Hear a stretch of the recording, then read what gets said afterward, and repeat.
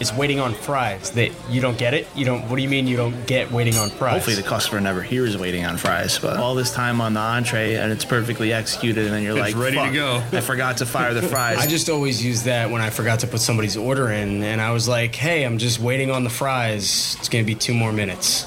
Realistically, I come back 10 minutes with the food. Exactly. They just know that their food's not there and the server said they're still waiting on fries. I guess we're just waiting on fries. I got a story to tell. Oh, yeah, what do you got? Oh, man. These things are out of control. I had the craziest last weekend ordering online. I can't pay cash. I can't pay cash on an order online. I have to use a credit card. Yeah. That's how that works. But, so here's the thing. Let me There should set be a this up. pickup with cash option. That would make it a lot simpler. Also, no, that is a terrible idea, because what about people that are like, oh, I got high and I forgot to go pick it up, and then you're sitting there and you're left with the bag. Plus, you want to just go in and get it and leave. Yeah, True. and in outsies. So check this out, right? I'm going to the bros' place. We're hungry. I said, let me pick up some pies. We're on way. I assigned some tasks to Babe. Babe's job is to get the task fulfilled. She goes on Google. She types in Nona's Pizza in White Plains, which is the one that I like. It's close proximity. It's got good pies. I'm not getting paid for this. But she puts it in, and now Google comes up, and it says all those standard things you see on Google. What's on the little circle list that you usually see? It's like call. Contact us now, directions, order now maybe, sometimes if you're lucky. So that's website. it. The ordering. You stop yawning? I'm telling a story, bro. I'm sorry. Clearly just, it's not you an know, interesting story. Unreal. So she clicks the order now button, right? Okay. And now she's filling out a form. And I'm like, I wanted to do why don't you just call them and put the order in? It's an old pizza place that's been there forever. It'll be a lot faster if you just do it this way. So that's what she does. She puts it in. And then I have to go out of the car to go get it because chivalry's not dead and I'm a gentleman. So I go pick it up from the door of Nona's. And I go, hey, I'm picking up an order for so-and-so. We don't have that. Are you sure? It's grandma pie. It's a Sicilian. Zucchini sticks maybe on that? And I'm like, no zucchini sticks. I don't have my phone on me. I got to run back out to the car and find out if there's zucchini sticks by some slim odds. Turns out she got zucchini sticks, right? So I run back in and I go, yeah, it's the order with the zucchini sticks. But he goes, it's not under that name. And I say, I don't know why it's not under the name. We ordered it online through your Google page where it says order now. And now we just talked about this like a couple months back, guys, where we were like, yo, places are getting hijacked from third-party ordering services, and they're putting in the orders, and they're collecting processing fees and inflating a little bit of the price on the orders. So sure enough, I walk in here, and he goes, it's also not paid for. And I go, no, it's completely paid for online. Like, it's on the bank account, $55 out of the pocket, you know? So he goes, nah, I can assure you. So now we have to go back. I have to pay second $50 to get the pies. It's absurd. Have you... Sounds like you know got what I'm talking caught. about? Sounds like you got scammed by Just, you fed up with my story already? I'm fed up with the whole existence of third-party apps and the, siphoning of the lifeblood of the restaurant onto some stupid... This is why I hate DoorDash. So, like, This is like the DoorDash business model. DoorDash came into the market, right? And they were like, they didn't get us to sign up because they were the small guy, right? There was Grubhub and there was Uber Eats, and they had already had the market share. Nobody knew about DoorDash. So when they called and they said, we'd like to be a partner, naturally the restaurant said, I don't know, another one of these stupid things, get out of here. Who are you? And they're like, oh, we're the fastest growing, whatever. And I was like, you're the fastest growing because the other one's already grown, Like, my 4-year-old is the fastest growing person in my house, right? But he's not the biggest. Statistic. So, that's how they came in with that. And, we declined it. And then sure enough, you get somebody call up on the phone and say, we're place an order for pickup for so-and-so. And then they give you the order and they give you at least they gave me a credit card over the phone for this one. And then sure enough, a little bit later, this guy walks in with a DoorDash shirt and a DoorDash bag, picks up the order. I catch on to it, and what they're doing is they're putting our menu on their website, taking the order on their website, and having someone call in and order it from here and then facilitating their driver to sell it to their person. But they don't get our actual menu, so they have all kinds of mistakes and wrong charges and stuff like that. And Because not they don't get the charging for menu the from right you, they thing. just pull it off. Yeah, they just whatever pull it they off can or whatever. You know, like they don't have an actual physical menu of like what we want to sell online, so they just like sell some stuff they see on Instagram and present that as our menu to the guests. And then sure enough, the guest calls back and complains, and that's how we figured it out. Like, why aren't there meatball sliders in my order like I ordered? And you're like, lady, we stopped selling meatball sliders in 2019. Yeah, and of course, when the DoorDash calls in the order, we say we don't carry that. They're like, okay, never mind, just take the rest of the stuff. Yep. But they never go back to the customer and say we don't carry that. And there's all this confusion.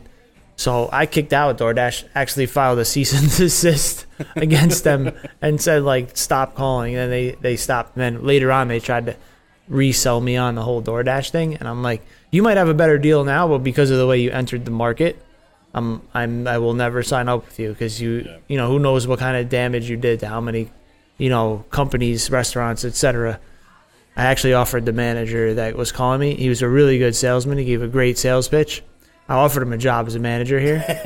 So I was like, I'm not going to sign up with DoorDash, but if you want to work for a good company, I'm hiring. That's nice. Now, that's the thing, too, is like, yeah, this is a third-party app that essentially hijacked the Google page because right alongside all those buttons that you're comfortable seeing and familiar with, another similar one popped up that said, order now. Yep. So you're thinking it's safe. You're thinking it's Google. And then it redirects you to, and the name of that company was Bring Me That. And I have no problem saying the name of this company. They're not going to be around that much longer. There's too much competition, and the way they're doing business isn't going to last long enough. So sure enough, exactly what happened. These companies that are just adding people's menus on that look like they're maybe susceptible to a hijacking, they're probably doing it in such great numbers that they're not following back up any of these menus to see if there's any changes at all. And that's the big problem because things change over time. So now... Plus, they just don't have the right to represent the company. Oh, yeah. You want to check out some Better Business Bureau reports on that company? Which Go doesn't have mean fun. shit, So but- sure enough, I kept the receipt, and I didn't really know what was going on. I'm trying to figure it out myself here. Why did I just pay for $120 for 2 pies? I don't get it. I mean, they're basically leeches. No, I'm That with I'm- piggyback off of the hard work of people that spent a decade plus in the industry trying to build up a brand name, and they just hop up on it and represent themselves as a partner with that restaurant and, you know, sully the name of the place that worked so hard to get there, and they don't give a shit because they got their $4 processing fee. Completely. So, you know, sure enough, now Babe walks into the place too. Oh, man, you don't want Babe to walk into the place. I was handling it. Everything was calm and collective. Now Babe's here. Now this dude better watch out because I'm calm and collective, and she's got to be the bad cop here now, right? So sure enough, he's the guy behind the counter is like, I have no idea what this is. We don't work with this company. And I'm like, yeah, but it's on your page. Like, this is your responsibility owning a restaurant to protect your assets. Yeah, And but you some should of be the more older alarmed. guys don't know. That's the problem. Correct, and You know? I get that. And that's where they feast off. Like guys like us, I caught on to it pretty quickly, and I was able to eliminate and eradicate the, you know, the connections or whatever. And I'm on top of our Google page and make sure that the right link says that. But some of these old school guys, especially old school pizzerias like that, they You don't get a phone even call from know. somebody Like and they someone's just like, "I'll run take their care of business. They have everything a for you." phone number and that's it. They don't even know they get online orders. You know. I feel like I that's a business guarantee model. that order came in on the phone. Like you probably ordered online, they called on the phone and ordered Nona's. They tried to pay, but they were like, no, cash only. And I don't know if Nona's would turn away a card over the phone, but sure enough, yeah, I kept the receipt. I looked Some at, places won't take a card over the phone because you need to have the chip. yeah, correct. And I looked at the name on the thing. I looked at the phone number on the thing. It was my order for sure.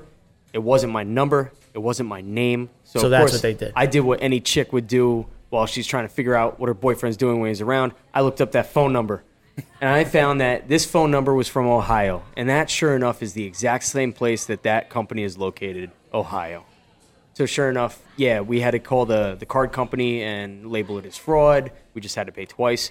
They only refunded the processing payment fee, and they still charged the $50.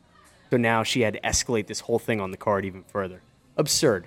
You know, these are the Wait, things. they refunded their fee, but not They the refunded restaurant their fee? fee, but not the fee of quote-unquote pizza payment. That didn't go to the pizzeria. That didn't even get to the pizzeria as they claimed. Insane. But this is where we're at now, you know?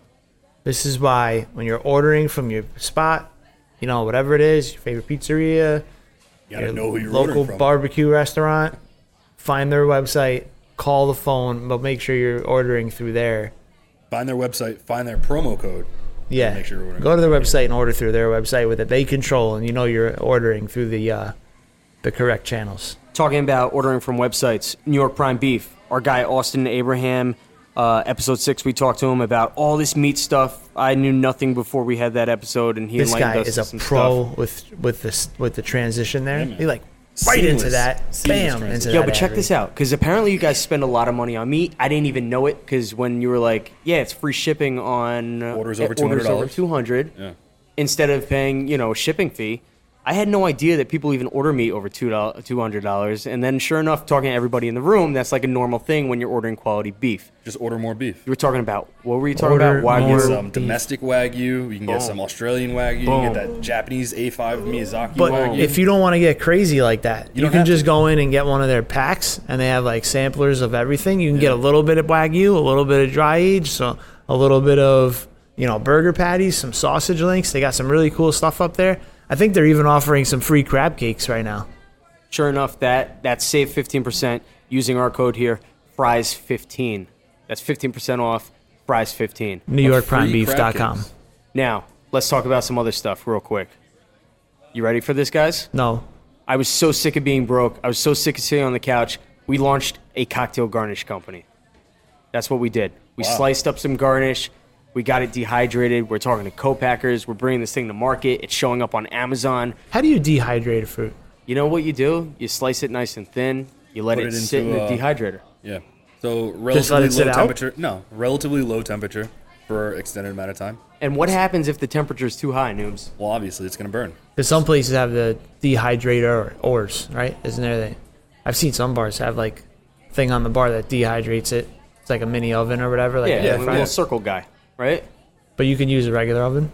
Yeah. So I mean, you're looking for a temperature between like 130 to 140. Which a lot of ovens do not go down low enough to. Well, some of the newer 170. ones, some of the electric ones, the newer ones, Nice, you can set them to. nice shot. Yeah, but you're looking for relatively low temperature, relatively long amount of time. Just pull out the moisture without burning the actual. So sure enough, too, this is what happened. We bagged them up.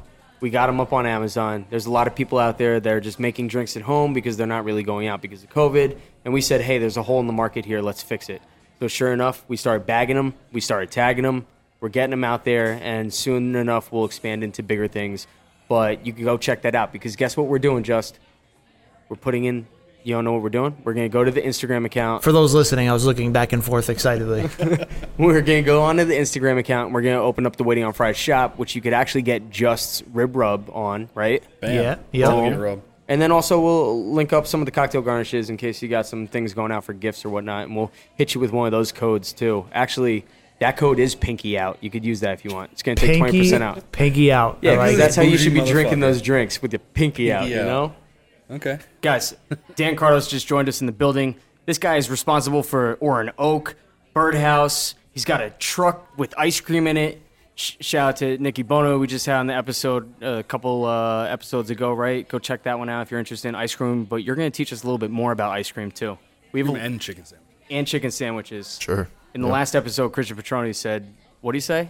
So, Best chicken sandwich out there. even though he doesn't eat that much chicken He doesn't eat a lot of birds. because of the chickens. So coming in now, we've had all these conversations about coronavirus, and we're sick of beating the horse, kind of. But you're kind of taking advantage of the situation, and let's hit on this first before we jump into some of the history, where you just opened up in a takeout spot that's just purely for takeout. Right. Yeah. We don't even have seats inside, and so yeah, me and my business partner Pete Massey. That's sort of the whole idea. Just stemmed from, when we got shut down the first time, we were like, whoa, why don't we just kind of take this show on the road to begin with, and look for a little spot. And it was something that we'd always sort of been thinking of doing, because a long-term goal for us is to have drive-through restaurants, a few of them, handful of them. So it kind of just like the situation lent itself to that. And, we sort of just found the right location in our town. It was close enough, but far enough, and just fell into play. So that's kind of where we're at now. What was that space before it was your restaurant?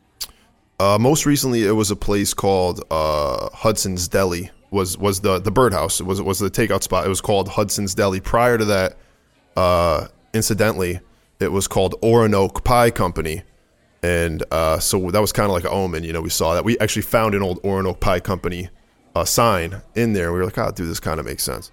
So, yeah, you know, It's looking at the photos of this Birdhouse for takeout here. It literally, the Birdhouse for takeout, or just the Birdhouse. yeah, just Oronoke Birdhouse. Yeah. So I was looking at the pictures of it, and as a guy that used to do a lot in streetwear and dealing with a lot of boutiques, this place is designed to look like it's almost like a sneaker store. There's merchandise all over the shelves. They're hung up perfectly. Like, I'd be scared that like grease is coming out of the kitchen to hit these things. Yeah. Kind of. There's some arcade machines in the front. It's not too wide. How wide is that, you say? I'd say, 12 to 15 feet wide. And then it goes straight back, so it's a little bit like a shoebox. To Exactly. some extent. Yeah, I mean, it easily could have been in the right neighborhood. It would be a sick little retail clothing shop, or a little streetwear shop, or a shoe store, or even a barber shop, honestly. But it's just it was an empty little box, and that's also there was no bathroom for customers, nothing. So we were just like, all right, it's meant to be this. You know what I mean? And incidentally, the clothes that we have in there are from a couple like local causes. One of them is our buddy's charity. The other one is a girlfriend of ours who owns a small clothing company in Milford. So yeah, we're always looking for people to put stuff on the shelves too, if anybody's interested in doing that, for sure. Especially local artists, local clothing makers, whatever it may be. It's cool talking. I mean, we talk about outside the box mentalities all the time and doing things that are different than what you're traditionally used to seeing walking into a restaurant, where here you're getting hit in the face with just all the food add-ons that you can get, and now coming in to link with guys that are just local in the community and show that love back to them. I'm sure that brings in a handful of people in itself. Whereas, hey, go check out my clothes. They're featured over here. Absolutely. And to go a little bit deeper into that too, are you essentially buying these off of them in the wholesale model, or are you giving No, a kickback honestly, as man, they sell? we're consigning, really. They're selling their products in there. We get a real small fee. Yeah. Honestly, it just gives us stuff to have on the walls, man. And it makes it look, full. It makes the place look full, and if they sell something or it does draw some cross cross promotion, that's great. That's awesome. That's what it's all about. I wear this stuff too, and we got our own sweatshirts hanging up in there as well, and things like that. And all the art on the walls was done by a local graffiti artist, a buddy of mine, John Tarka. He does a lot of local stuff all over Milford, Trumbull, Stratford, and he's from Philly, so I mean he's worked his way down over the years, and countless pieces of art all over. So he lent a hand and really hooked up the whole back wall. I mean, it looks awesome in there for what it is. And the chicken sandwiches are good too. No, they're there, and that's for sure. Yeah. And it's funny, I looked at the menu, and the menu you have two sections on it, and it's chicken sandwiches under one section, Yeah. and the next section is not chicken sandwiches. Not chicken sandwiches. Yeah. So these recipes are things that you've pretty much worked on for some time and developed being the guy with the chicken sandwiches. Yeah, I mean, they sort of just kind of, they sort of just evolve on themselves. You start out with the chicken sandwich that we made. The original one is, cheese and bacon and ranch. And honestly, people are like, oh, the ranch. You want to know the ranch recipe? Google ranch dressing. I swear to God, it was the very first recipe that popped up. People take for granted how we useful made Google it. is. Yeah. Yeah, man. And, that's it. So, Listen, you know my take. Ranch is for rookies. yeah, I mean. Anti-ranch men over there. Dude, and that's all good. You know how many people... I fucking hate ranch. I won't eat ranch, but I love yours. Oh yeah, dude. So in other words, you like mayonnaise with some spices in it. 'Cause that's what it is. Dude. That's all it is. And that circles back. We talk a lot on the show about marketing, and at the end of the day, you could wrap anything almost in anything and resell it as something else. And to just say right there, it's that simple. I just took the recipe from Google. It's a simple ranch recipe. That's not the biggest thing that I want to worry about. I got the place to open, place to run. I've got different sandwiches to put on, get creative with. But that's not what makes the chicken sandwich. It's not the ranch. What's the real secret sauce and why the people are loving this? The true method, honestly, is in how you cut the chicken. It's really all in the chicken. It's how you cut the chicken. It's how you tenderize the chicken. In this case, we got a hammer. And but seriously, I mean, that really is what it is. It's in how you cut it, how you prepare it. What piece of chicken are you using? The breast I use or chicken thigh? breast. So we've gone down the whole thing of, chicken thigh, marinate them or cure them or brine them or chicken breast, like this or that. And dude, we take chicken breast, we pound them just to a certain way. I don't weigh them. I don't anything. I cut them with my hand.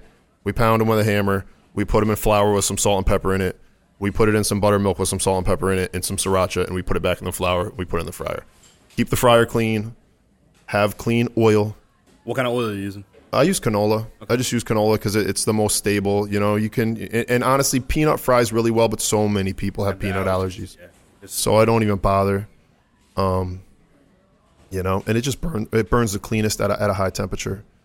What temp are you frying your bricks? 350, and don't overcomplicate it. I think that's where a lot of people fuck up with the chicken is they really, everybody's like trying to do too much. They're trying to search for the best way to do it. And dude, just make it simple, use good ingredients, and that's it, man. Honestly, it's simple.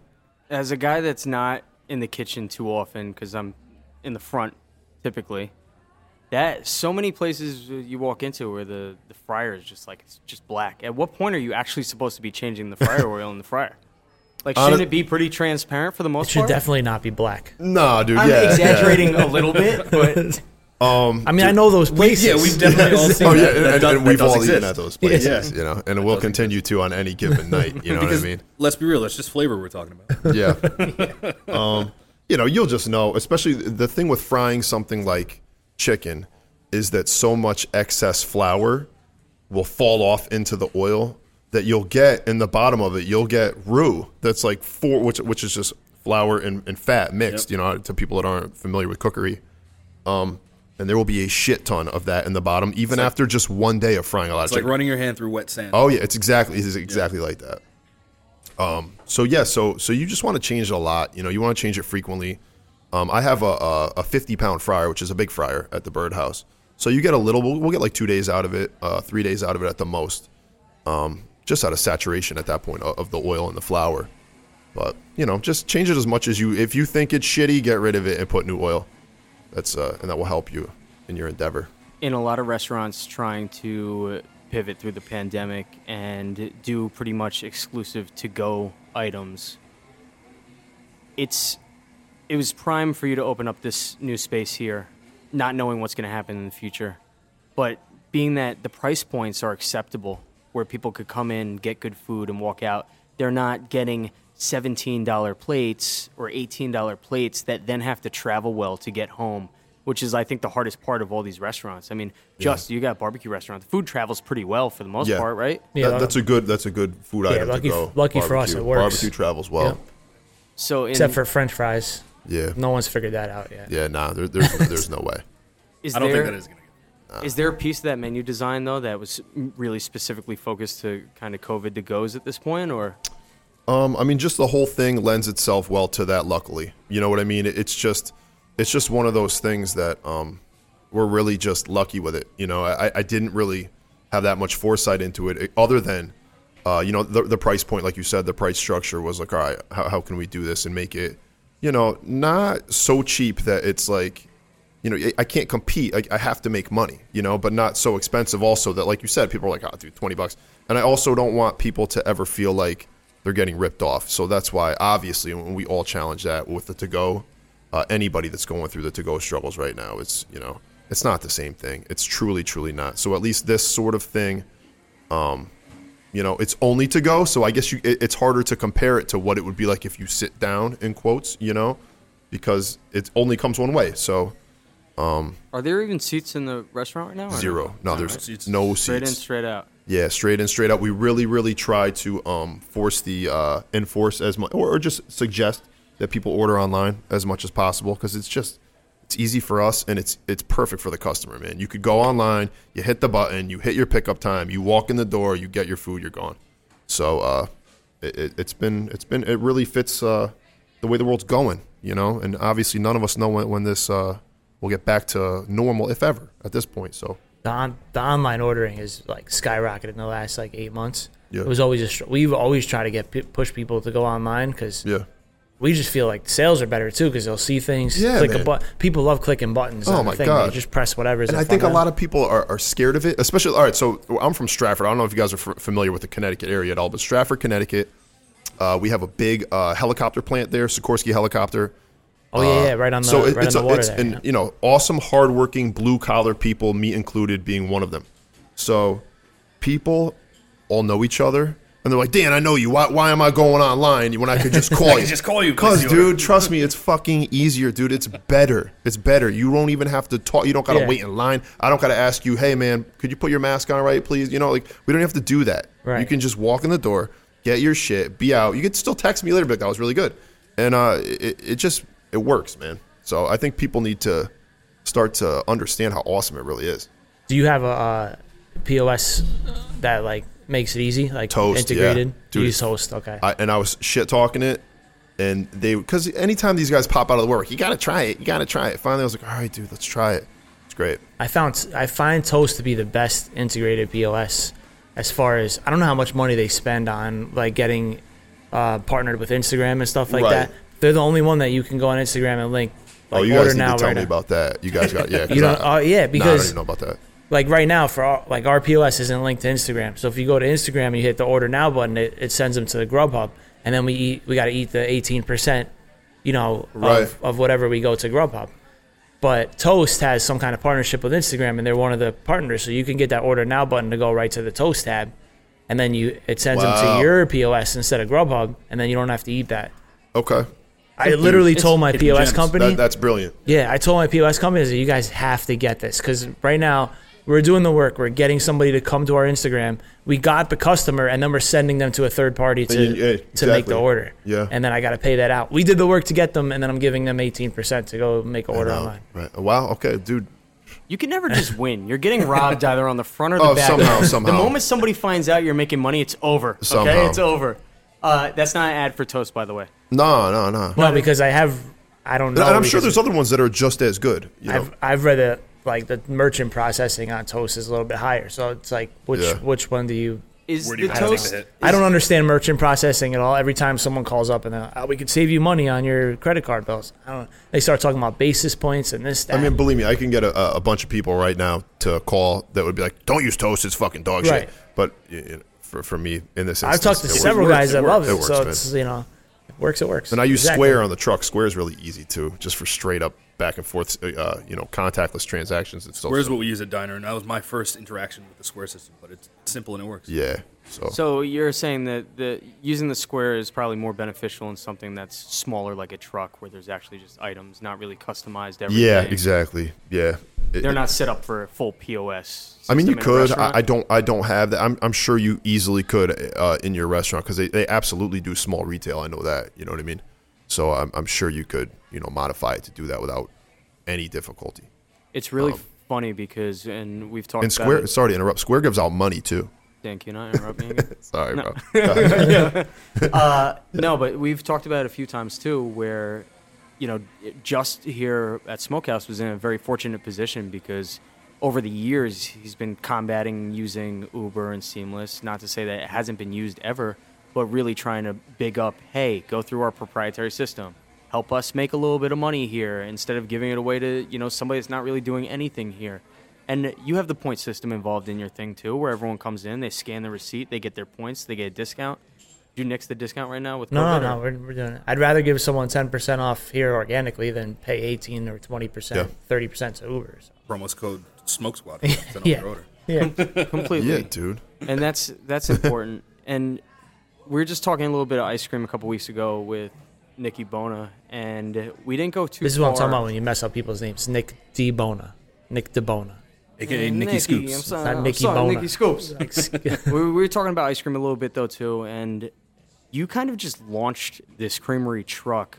Literally, it must have been in the making right before the pandemic hit, because then that was March kind of that you Nah, launched that? dude. Yeah, we got that April, May. I got it like May 1st, and I got a company down in Georgia that I don't got them. There's a company down in Georgia that built me another trailer. He's Italian. I got a guy. I got a guy. And dude, but they treat you like that. They're literally, you call them and they're calling, hey sir, Mr. Cardos, this is Tom down at Worldwide Trailer, and they're calling it. And okay, well, all right, Tom. So when you get the check, you got to give it to Miss Nancy. She's going. They're just like that, and they fucking bring that trailer up to you exactly Miss how you Nancy. ordered it. And I call them. I find myself, hey, is this Miss Nancy? So yeah, man, the trailer kind of.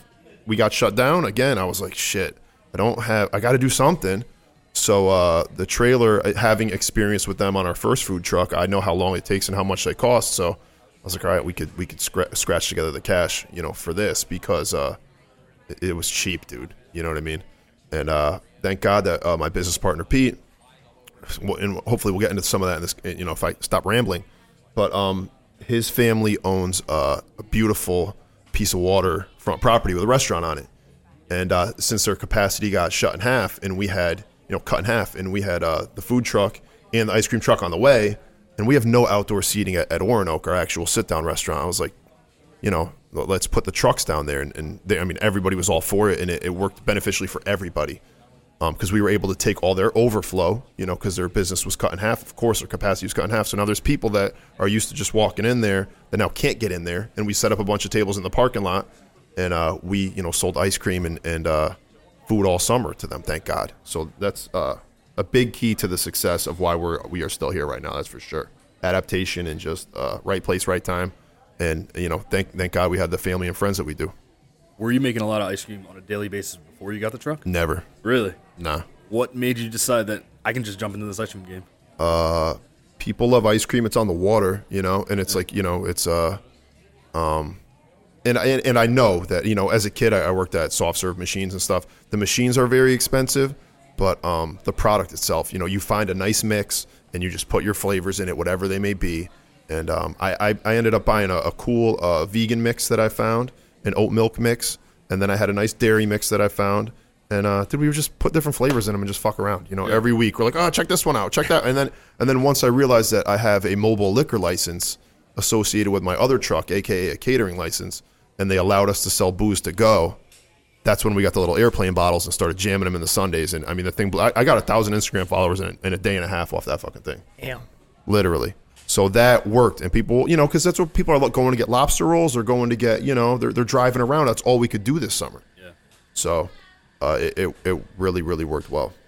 What are your most popular flavors of ice cream? Vanilla, man. No matter what you do, no matter what you That's do, what Nikki said too. no matter what you do, no, and I would run out of that sometimes, and they would be mad.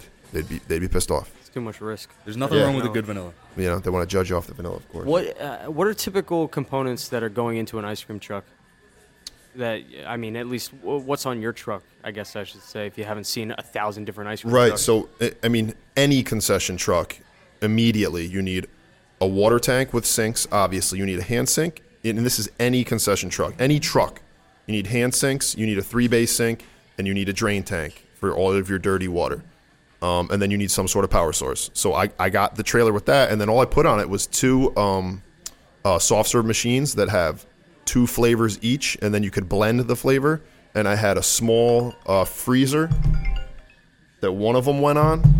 That one of the machines went on a small freezer, and then I had a small refrigerator, and that's literally in a TV. And yeah, Downtime, keep it busy. yeah, because of course there's downtime, man. All right, so you're not offering more than 2 flavors at a time? No, you have 4 flavors total, and then a blend of those 2. Oh, got you. And then what you do, obviously, is, but then you just, that's when I realized the sundaes. I started with toppings, and then they turned into, all right, dude, I got orange sorbet today and vanilla oat milk. All right, cool. I'm going to get Grand Marnier and some sort of cookies and some sort of, next thing you know, you got one sundae, and you got, then you got 6 sundaes on the thing all of a sudden.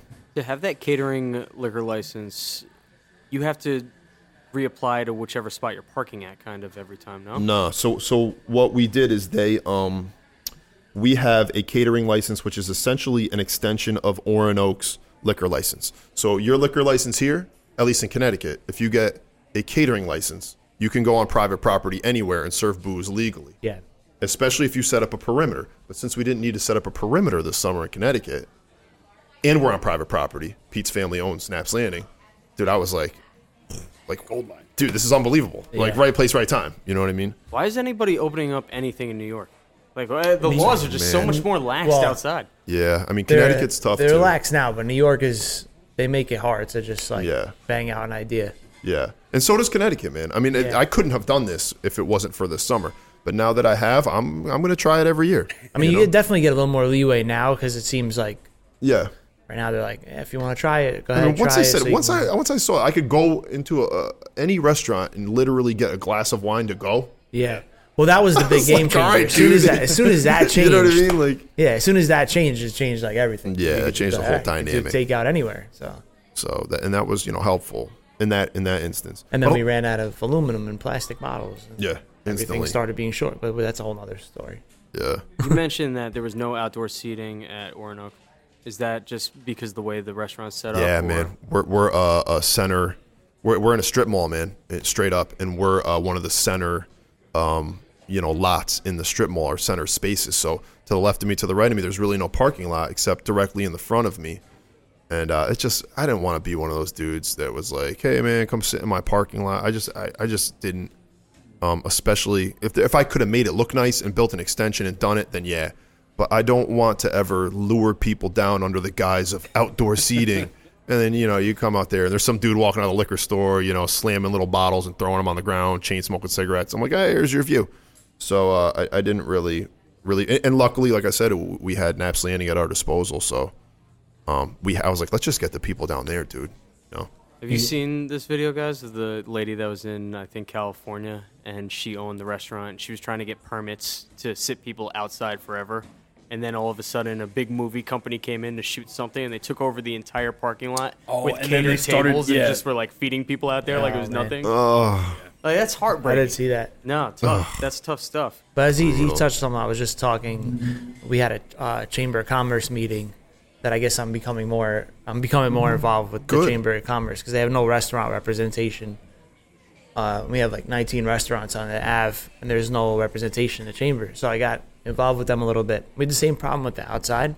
They gave us the parking spaces in the summer, which was like, it saved us a lot, to be honest, because we made Yeah. up a lot of revenue that we wouldn't have had over the summer. right. So that was definitely a positive. But I did notice the same thing, like just what you said. Walking down the block, we were able to make it look nice. We got a couple of trees. We Yeah. put a lighting out there.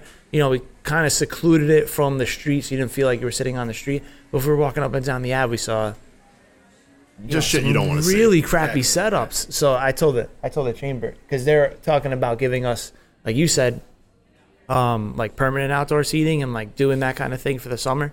So now I'm trying to work with the chamber to get everybody to have like the same outdoor setup. So Yeah. if they, requirements. like if they're minimum gonna do requirements. it, we can make it look nice and say you have to either make it look nice or not do it because some of them just look so bad. Like no one I wants know. to come down here. I know. I was like, And sure enough, when you're around anything for so long, you become desensitized about it. And I think everyone was noticing and seeing at first outdoor seating happening, and they were excited. You could have put them next to piles of shit, and they still would Yeah. have been happy to eat outside. But as time goes on, and then you see these guys that are like, wait, this isn't acceptable. We need to jazz this thing up. We got to spruce it up. We got to get house plants out here. We got to Yeah. get heaters out here. We're going to put paintings on the fake walls that we just Yeah. built. And then it raises standards. Yeah, and to your point, there were some guys in our complex that were fucking ahead of us, dude. These guys jumped the gun, and these guys had like fake tropical plants out there. Like, yo, make a whole vibe. they honestly they killed it. And once I saw that, I was like, oh, we're not competing with that, dude. I was like, and I look over, we got this little planter box on like wheels, right? Fucking shit falling out. I'm like, oh, dude, we can't. I we saw can't- one guy we had can't palm even trees. I was compete. like, I gotta get palm trees. Yeah, oh, dude, It's then it like- becomes a competition. Yeah, it's like the Christmas ornaments. Yeah, Christmas lights. That's hilarious. Now, when you went into your real first endeavor here, I guess we should say Major Kitchen / partnership and ownership, that was in Milford. Yeah. Are you still a piece of this business? Nah, but I love those dudes, man. Okay. Liberty Rock Tavern, yeah, they're great dudes, man. And we opened that place up together with no money. And, no money. This was a local community spot, pretty much, it feels Yeah, like, man. from all the pictures that I took a gander at. Oh, yeah. And it's like, I would imagine it had a lot more of a late-night bar feel, too. Yeah. Oh, that's what it was, man. Yeah, and it is. That's what it is. Obviously, that's been stripped from us. But yeah, man, it was. It is a little spot in Milford. It was a cop bar for like 12 years, 14 years. A buddy of ours who was a detective owned it, and he was retired, of course. And I love that term, by the way, cop Yeah. bar. Like, Dude, but- yo, you want to go blah blah? Dude- It's a cop bar. oh, dude, I mean, that just means like okay, you want to go? It's fucking. It's like Roadhouse, dude. Yeah, It's like, yeah, you know right. what I mean? So it was beloved. It was a great little place. And when he was done with it, he's like, guys, I'm done. I had my fun. We were able to get our hands on it, and we redid it. And we just had a really small menu there, like 6-7 items. We were open for dinner and late night eats and drinking and hanging out. And it was a cool little place. It is a cool little place. But right now, obviously, everything closes at 10 o'clock, at least where I am. So it's certainly put a damper on it for the time being. But things will bounce back, I'm sure. Tell me about that kind of first menu that you put together there, though. Were you flexing the creative skills a little bit, furthermore than what you would typically wind up seeing in, the local hangout? Sure. Oh, yeah, dude. Any place that I'm the chef, that I am, fully autonomous in the creation of the food, I'm just always going to make what I want to make. And, that's a culmination. I've been doing this since 1995, dude. So for me, I'll put whatever. Dude, I had octopus on the menu. I had duck confit on the menu. I had, escargot on the menu. We just run through the run of what we run through. You had escargot on a late night bar menu. Sure, yeah, and I probably sold 2 orders of it, dude. Yeah, and 2 shots of Jameson. You know what I mean? I probably sold 2. But when we try and do, and that's the beauty of it, though. If you change the menu frequently, you just get, and that's the power of the internet too. You get on the internet, go, yo guys, I got escargot this weekend. I know it sounds stupid. See what happens. Come try it, and you just get a little bit. And you try it out, and you get a couple guys, you get a couple people that come try it out. And, but the one thing that we could not get away from and still cannot get away from at that place, as is evident, is the chicken sandwich, dude. I never Is that where the chicken sandwich started? Yeah, and I never thought that people, like, dude, we threw that place together, and, everything got pushed back and delayed and this and that and blah, blah, blah. I didn't have the menu until, the day before. Like, that's how I open every restaurant. And, yeah, so the chicken sandwich, I remember the first day we were, serving them, selling them, and people were like, oh, my God, this chicken sandwich. I'm like, guys, come on. And, and that's history of the chicken sandwich, literally right there. Would you say you work better under pressure? Yeah, I feel like anybody that's successful in this industry, I would say that you have to be, right? I mean, because let's be honest, we're all procrastinators. You don't find the greatness until you really need it. Nah, man, you know what I mean? Until it's, Game 7.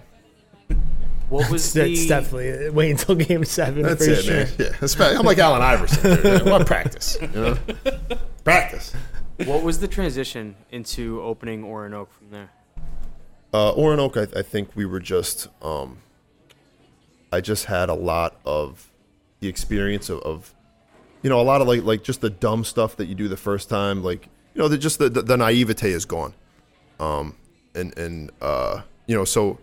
At the time, I was still very much involved at Liberty Rock, and the only reason I ever left is it just became too hard to do both. So me and my business partner, current business partner, and only business partner Pete, we sort of just we decided we were going to do Orinoco, et cetera, but same story. We had no money, blah blah blah blah blah. We get the place open, and I think that's kind of just that's the story. That's the restaurant story that everybody like there is no. I would say to anybody that wants to do a spot, especially in today's world, don't get an investor, especially right away, unless you have multiple concepts and you're ready, or multiple units and you're ready to blow them out and roll it up and sell it. Don't get an investor because they're never going to be happy. They never will. Seems to be the repeating theme. And of it's the not last few episodes. it's not that they're bad people. Investors are not bad people. It's just on a ground level, they don't want to get in on the ground. Not in the food business, dude.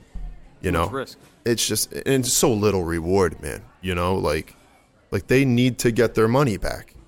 And luckily, I have never personally been in that situation, thank God. So When we were able to get, we're building out our original location right now, and we were able to get we got a loan for the thing, which we never thought we were going to get. right? And we got a loan for it, and we were like, nice. No way we got a loan. Yeah. We got it. We could build it out. Like, all right. Yeah. We don't need Forget nobody. everything else. Yeah. It's on us, and we're good to go. Well, it was easier when you had something to show from here, though. I'm going to tell you, for 2 years, we were trying to get a loan. Oh, and you talking get to every nothing. bank. Like, Nothing. They're like, what do you want to do? Oh, a restaurant. You're like, no thanks. What was the pinnacle change in finally getting the callback? COVID. Yeah. That was It it. was like the one thing that broke right because there were some SBA loans that became available. Oh, yeah. Yep. You know, it was like one of the few things. Yep. So when we were able to, it was like a specific. We closed the original location. It was a specific turn of events, and we had already planned that building. So it was considered planned construction, which it qualified for Yeah. For the loan. So we were able to get that loan, and I was like, it's the best thing ever. Yeah, dude. It's Because you still wouldn't be able to get a loan, not for a restaurant. no. And that's the hardest part. Is that anybody that's trying to do this is the fundraising, clearly. But believe it or not, the one good thing that is coming out of this whole horrible situation that we've all been through is there are a lot of people that, want to get out now, and just for and I'm not trying to sound like you're going to scoop it up and rob these people because they want to get out. They want to be done. There's a lot of spots now that you can get better leases on. You can get better options on. Just be creative with it, man. Don't think that this is just going to come back to, rooms full of people, because I don't know that it ever will really be like that again for a while, at least for the foreseeable future in the restaurant world. And just change, be willing to constantly adapt. I mean, we survive because we constantly change all the time. Yeah, the speed of pivots has been like wild. You have to. We were talking about just an hour ago. You It's know. like how quick we had to make change. And don't be scared to try. I get a lot of times, especially in older, more well-established places that have, maybe multiple units or, just a shit ton of history. They're always worried to change. Just try something new. Yeah. Just try it. Do you feel that as you've become so known for one thing, though, over the course of time, that they just look at it as too much risk to change? Although I look at it adversely, where if you don't change, you'll become a thing of the past if you're letting all these other trends slip by you before you even figure them out.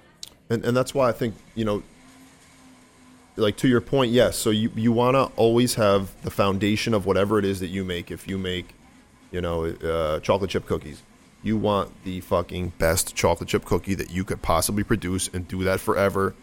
And I think that a lot of times people, especially this used to be a thing, in the late 90s, early 2000s, is you would get dudes that have a bunch of money, they get together in a group and they would open, I'm not going to say any kind of places that are like this, but they would open restaurant groups that are really just concept based, but they don't really have, they don't have, the execution is shit. You know what I mean? It really is. And, they crank out 4 or 5 places and you see them pop up really fast, but then that trend changes because they're literally following the market instead of leading the market. You know what I mean? They're not the ones that are coming up with, they're got, like remember 10 years ago, burger chains were popping up everywhere.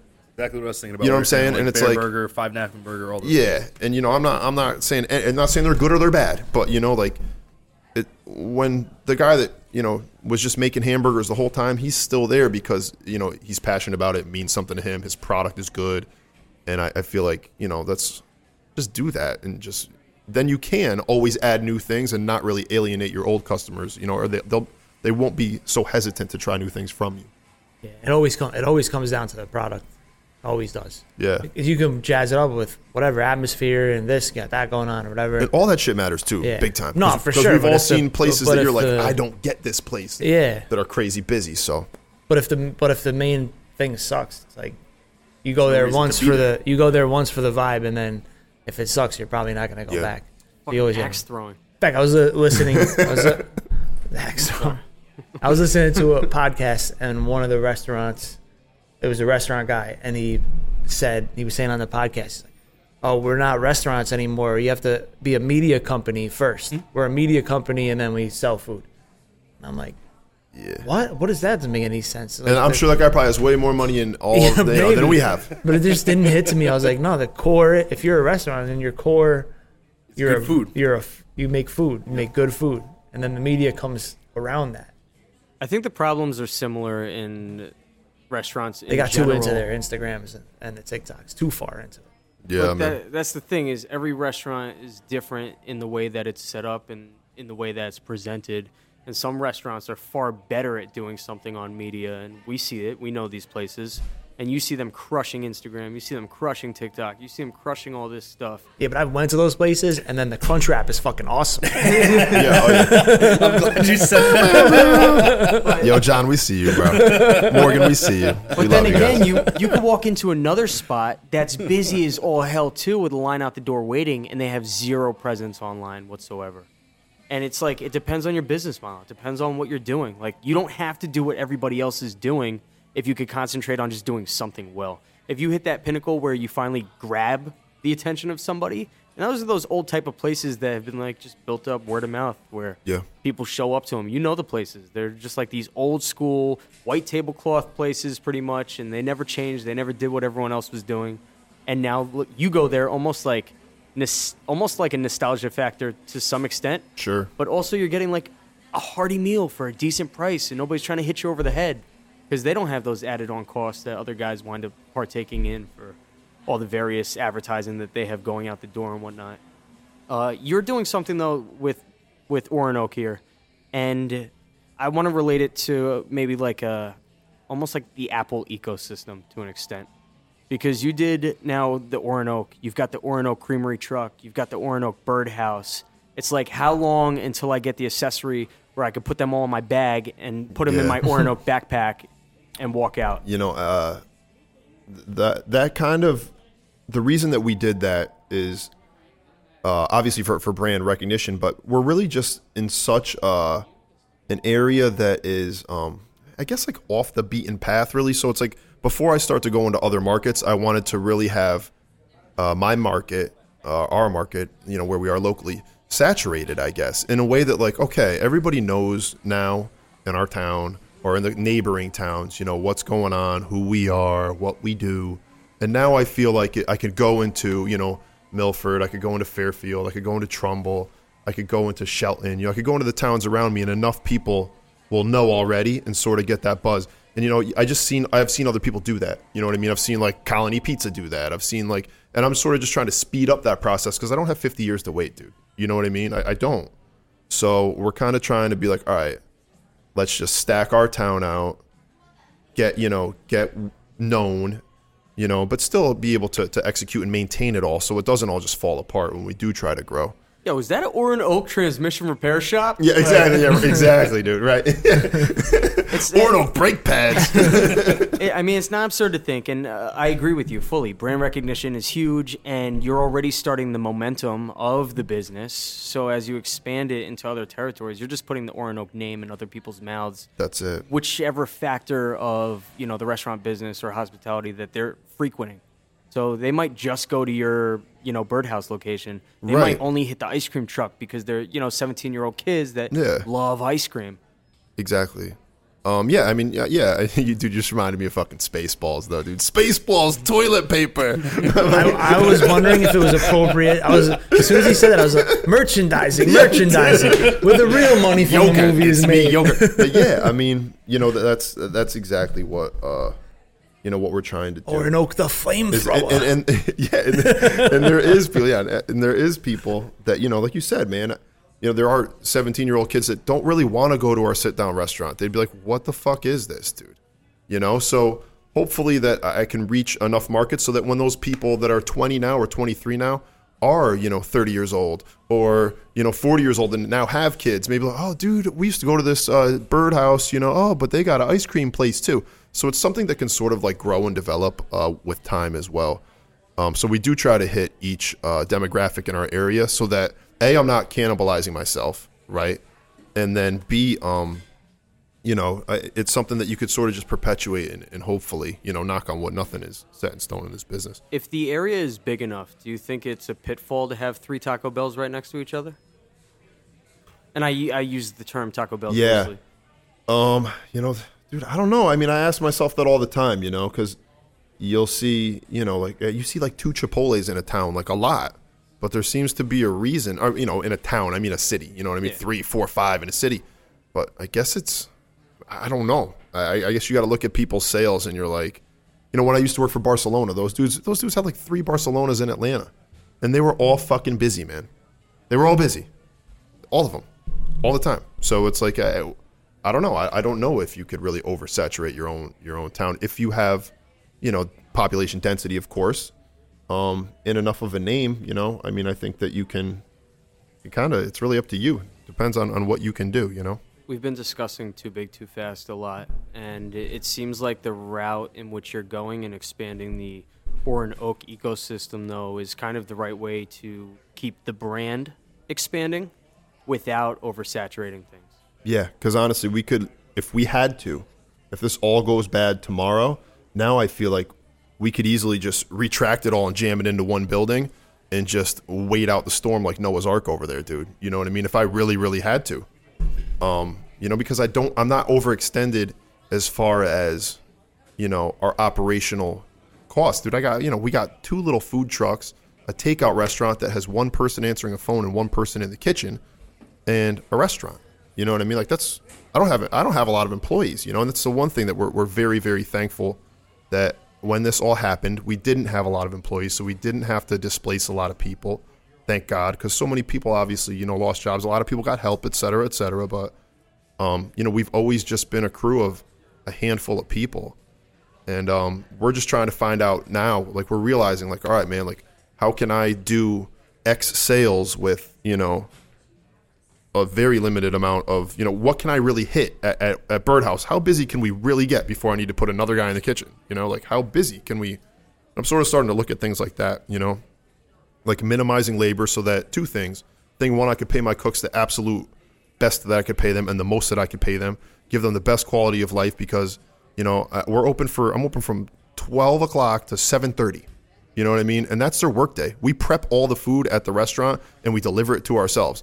So it's like I kind of use the restaurant now. I have it as a commissary as well, and that's where we store all our ice cream stuff in the summertime. And that's where, all the food truck food is prepped.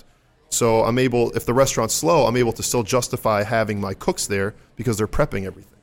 So it just makes the most sense. And it's just how, we had to change the model because I want cooks to be able to make a living, dude. When I was a cook, I had to bartend and do other things that I, shouldn't do to survive and make money, man.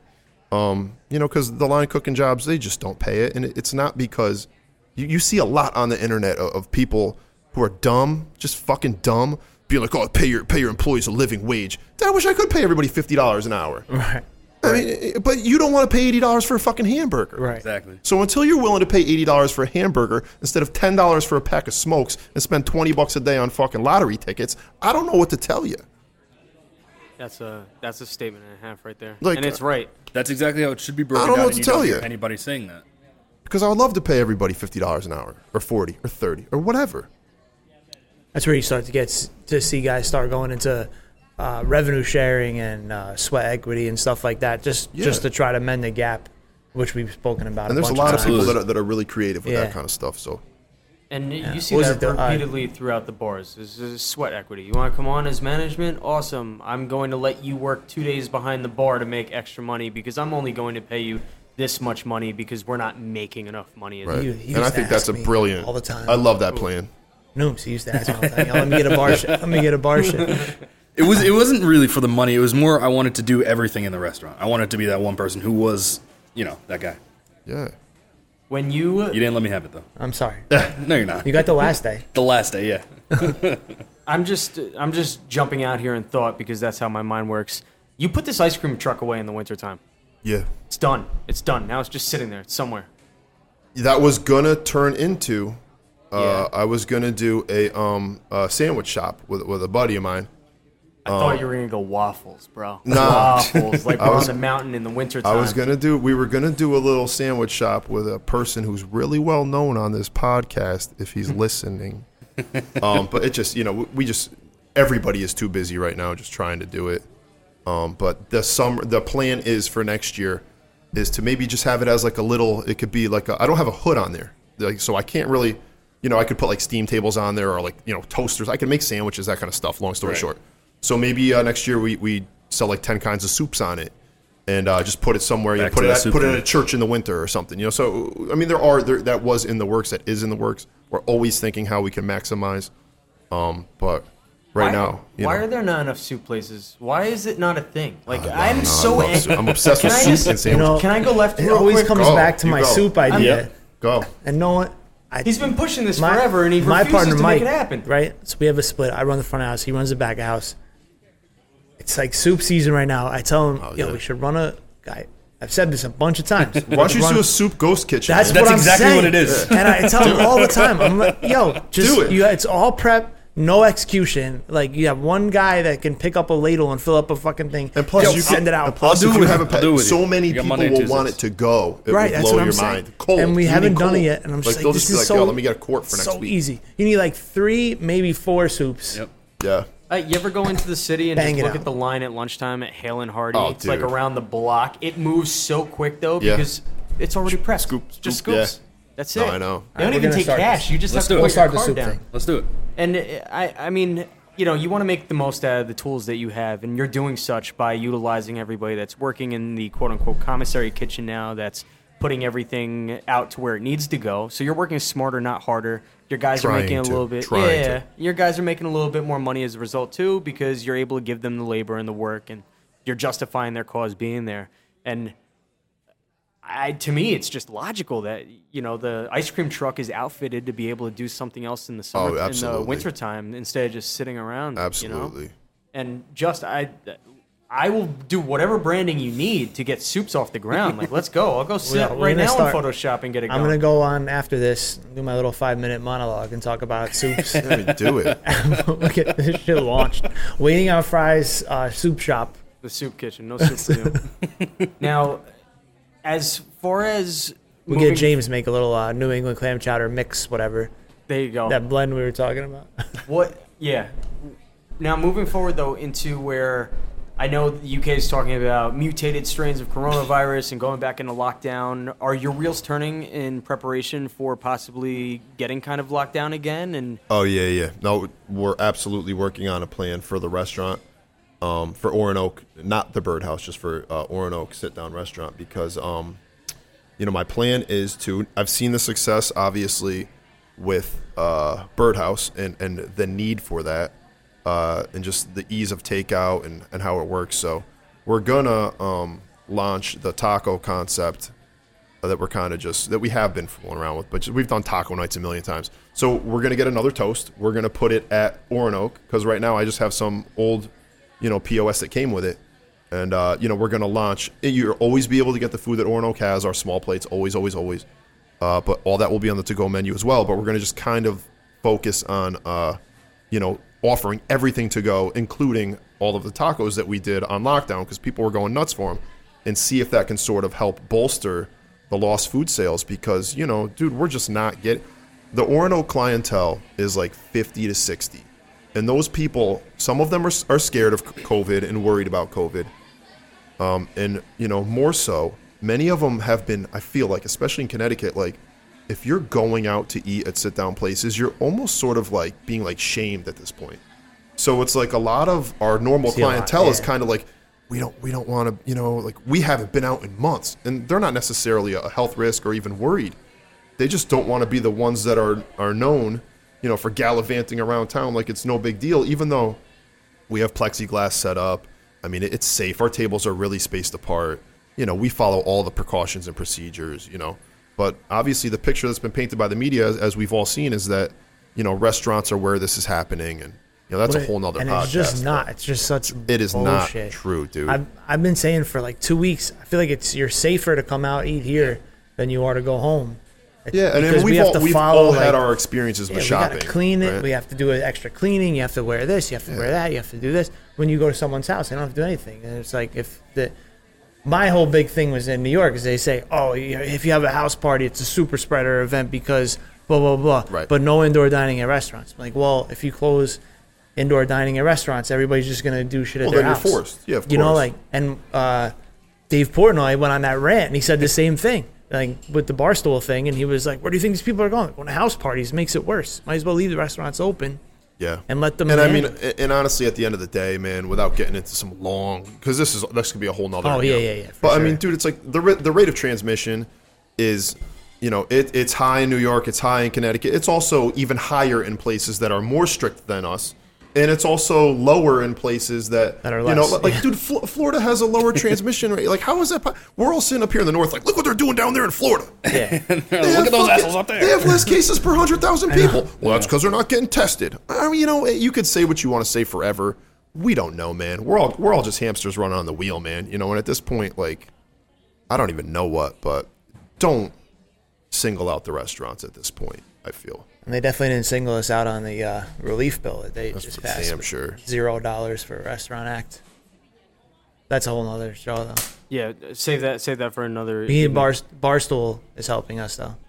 Are they? At least you didn't see that? I did. Did you guys submit your request? Or? No, we're still open, so I wouldn't. You know, I feel like Right. that's for the city restaurants that are just getting completely hosed. Oh, I mean, you know. You found that working with all the other restaurants in your town, everyone's kind of come together a little bit more in unison than typical. You're not looking across like Bob's Burgers with the pizza place across the way, Yeah. and looking at his pizzas being made angrily with all his business. No, I feel we've all tried. You know what I mean? We absolutely are trying to do that. You know, for sure. There's been a lot of joint pop-ups and all that kind of stuff, but honestly, the morale is just, it really is shattered in the restaurant world right now, man. I see a lot of friends who are fucking hurting, man, who are really, really, really hurting and, you know, having their hearts broken and, you know, no end in sight to it, man. You know, and on paper right now, it's easy to look and be like, oh, well, you know, you got a method that's really working. Dude, I don't, man. We make just enough money at the Birdhouse to float everything else right now, and you know, it's, I guess that's sort of always the game, is, you know, plug the dam with your finger. That's just what restaurants seem to be to me on the small scale that I operate on.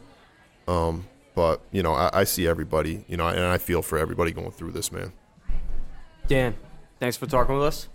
Thanks for coming in. Plug the Instagram accounts for everybody to check you out. Oronoke Birdhouse, Instagram, and Oak, right? CT. It's Underscore. safe to say if they just put Chef Dan Orange- Cardos, man. Chef Dan Cardos. Just follow me, Chef Dan Cardos. You will Oh, yeah. see everything. With the orange, what's the deal with the orange Drake cats? Oh, dude, we just got our hands on them. Dude, I grew up eating fucking yodels and ring dings, dude. I love them, dude. And I saw them. And we just got a bunch of them. They're great, man. I love them. And I love Funny Bones, dude. Guys, Drakes, stop. They leave me on scene a lot, but they DM me back sometimes. Like, stop leaving me on fucking red, dude. Cut the shit. Thank you guys so much. Awesome. Guys, don't forget to smash that like and subscribe button because, you know, algorithms.